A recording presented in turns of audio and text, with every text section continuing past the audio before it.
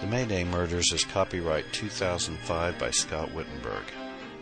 To learn more about this and other novels by the author, please visit scottwittenberg.com.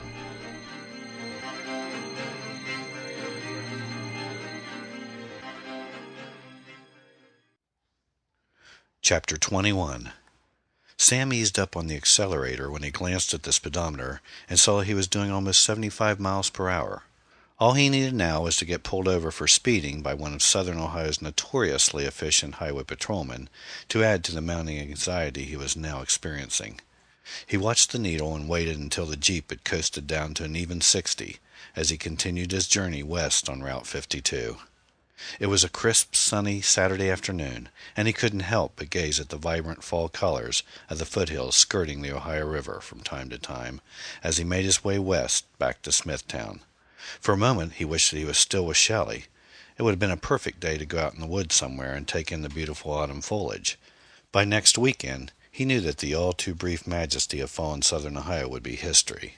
The trees would be all but bare, and what few leaves remained would have turned from brilliant red, orange, or yellow to a withered, dull brown. The urge to turn around and go back to Shelley's apartment entered his mind again for the umpteenth time, but he knew he couldn't do it, no matter how tempting it was. He had learned long ago that once something started nagging at him as much as this was, that he wouldn't be able to function at all until he had the matter resolved. Shelley Hatcher was just going to have to be put on hold for now. He wasn't sure now exactly when it had first hit him. It was one of those lingering thoughts in the back of your mind that begins eating at you and won't let up until you finally acknowledge its presence. Sam realized now that it started to bug him at the debate last night. But at the time, he'd been too busy jotting down the questionable highlights of the damn thing to give it any real thought. When the debate was finally over, and he had snapped a few quick shots of the candidates, he had hastily headed for the Jeep and drove across the Ohio River to Kentucky, bound for Ashland in heavy anticipation of a stiff drink and Shelley Hatcher's companionship for the rest of the night.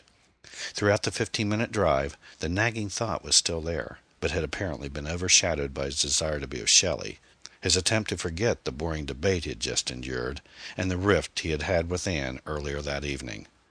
Once he had finally arrived at Shelley's small but cozy and clean apartment, he had immediately proceeded to dive headfirst into the booze. As they drank, they watched a video that Shelley had rented, a B-movie thriller that he still couldn't even remember the name of. Then they had gotten naked and rolled around for a while until they both passed out in the bed. They slept until noon, and Shelley had fixed a nice breakfast that had helped ward off the relentless hangover he had been experiencing. All of the time, the nagging thought continued lingering somewhere in his mind as he had downed several cups of mega-strong coffee. And then it suddenly came to him. Amy's letter. Something about the letter Amy had written. There was something wrong about it. Something in the letter Amy had just sent him was either out of kilter or just plain didn't make sense. The problem was, he had absolutely no idea what it was. He just knew it was there. Sam had mulled it over in his head for a while, trying to recall what all his daughter had written, but eventually realized that the only way he was going to know for sure was to go back to Smithtown and read it again. So he had announced to Shelley that he had to leave, apologized, gave her a quick peck on the cheek, then hopped into the Cherokee and made a beeline for the highway. Shelley was hurt, he could tell by the look in her eyes, but she had been understanding and hadn't prodded him as to why he had to leave so abruptly. Sam reached the east side of Smithtown, then swore at every red light he had to stop at as he proceeded through the center of town. When he had at last reached the outskirts and the open road again, he gunned the engine and did 65 all the way to his driveway. Once inside, he found the letter lying on the desk, whisked it up, and began reading. When he reached the end, he stared blankly at it for a moment, then read it again, this time more carefully. He finished reading and threw the letter aside in utter frustration before plopping down in his easy chair. A false alarm? He wondered, as he ran his hands through his long unkempt hair. He had found nothing in the letter that seemed particularly unusual. Had he driven all the way back here like a maniac, all for naught? No, he persisted. Something was wrong here. He just hadn't caught it yet. Sam grabbed up the letter again and reread it.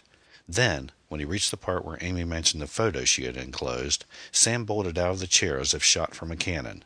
The picture! Sam ran over to the mantel where the picture was still propped up against the wall, snatched it up and examined it closely. It was a Polaroid instant print, which wasn't particularly unusual. What was unusual, however, was that this print was the same type that his old Polaroid SX70 camera used. And that type of film was rare as hell, since Polaroid had quit manufacturing the only camera that used it nearly 15 years ago.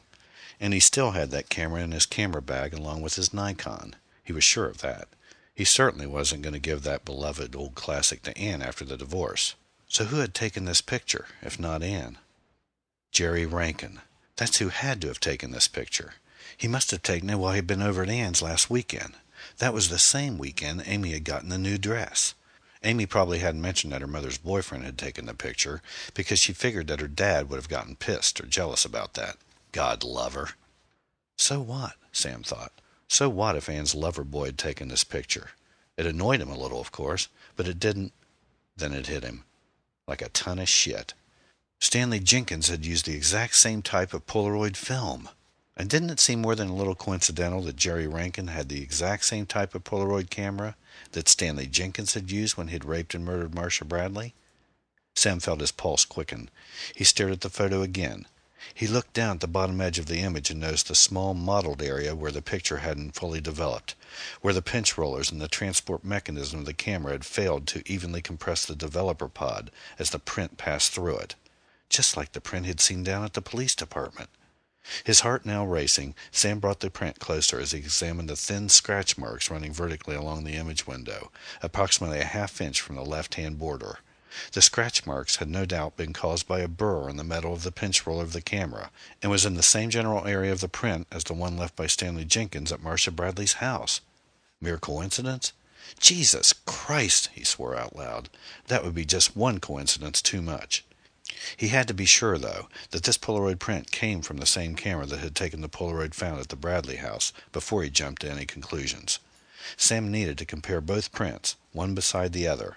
The scratch marks were in essence like fingerprints.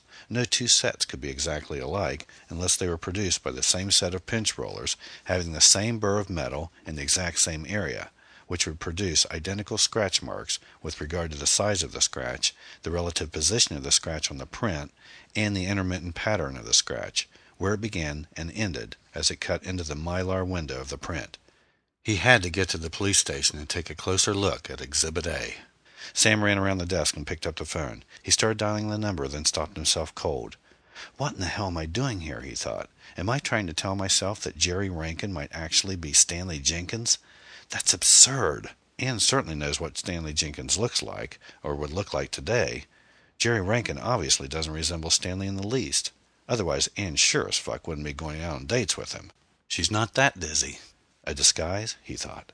Was it possible that Stanley had somehow transformed himself into a totally different-looking person? So goddamn different that no one could even suspect that he was one and the same person? How could that be? It would be impossible. Wouldn't it? What about Michael Jackson, Sam thought. He had had so many plastic surgeries that he no longer resembled his former self. Plastic surgery. What if somebody wanted to drastically alter his appearance through plastic surgery? A person who had access to a large sum of money and an agenda that warranted such a drastic change. A person who could go even further and work out in a gym, pump himself up, color his hair, etc., etc. Certainly not impossible. One thing at a time. Sam punched in the number for the station again when he noticed the blinking light on his answering machine. He nervously pressed the button for playback as he continued dialing. "Yo, buddy," Roger Hackstrom's voice blared out. "I'm back in town. The trail in L.A. was cold as ice, so I came back here. I missed those California babes already. Found out some damn interesting shit about our man, though. Call me at the station if you get home before 6. Otherwise, call me at home." The desk sergeant came over the phone. "Detective Hackstrom," Sam said. Sam tapped his fingers nervously as he waited for his friend to get on the line. "Hackstrom, have you got the Polaroid they found at the Bradley house handy?" "Yeah, it's around here somewhere. What's up?" "Find that print and I'll be there in 15 minutes. "Wait, bucko. You mind telling me what you're up to?" "I'll tell you when I get there. All I can say is if I'm right about this, and I hope to hell I'm not, we've got to get our asses into gear." "What the fuck are you talking about?" Roger said. "Just find the Polaroid, Raj. I'll see you in a few." He hung up and dialed Anne's number. "This is a recording. The number you have dialed..." "Fuck." Sam reached into his back pocket, took out his wallet, and located his ex-wife's new unpublished phone number. He dialed the number and let it ring a dozen times before slamming down the receiver. "She's in the country with Rankin," he suddenly recalled. Or should he say, Was Stanley Jenkins? Amy was most likely at a friend's house. He could only pray. Feeling like he was moving in slow motion, Sam grabbed the Polaroid and sprinted toward the front door before stopping himself halfway.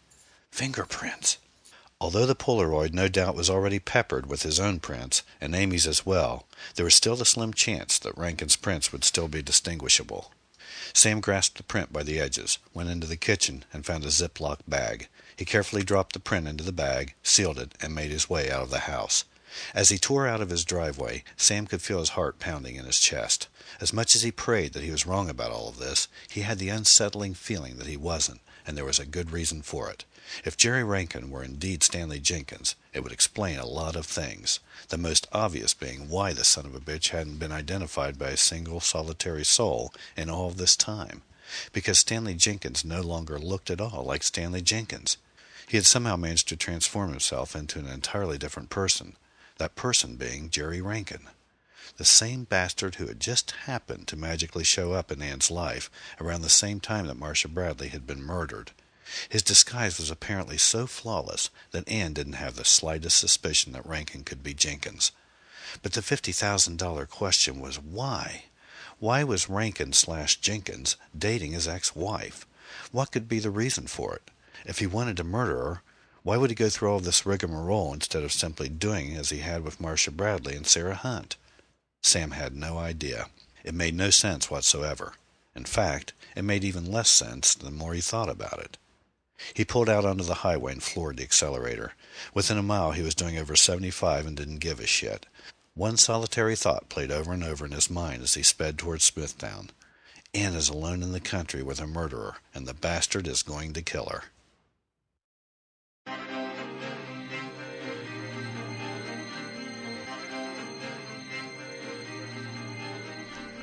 For more information about the Mayday murders and other books by the author, please visit scottwittenberg.com. Thanks for listening.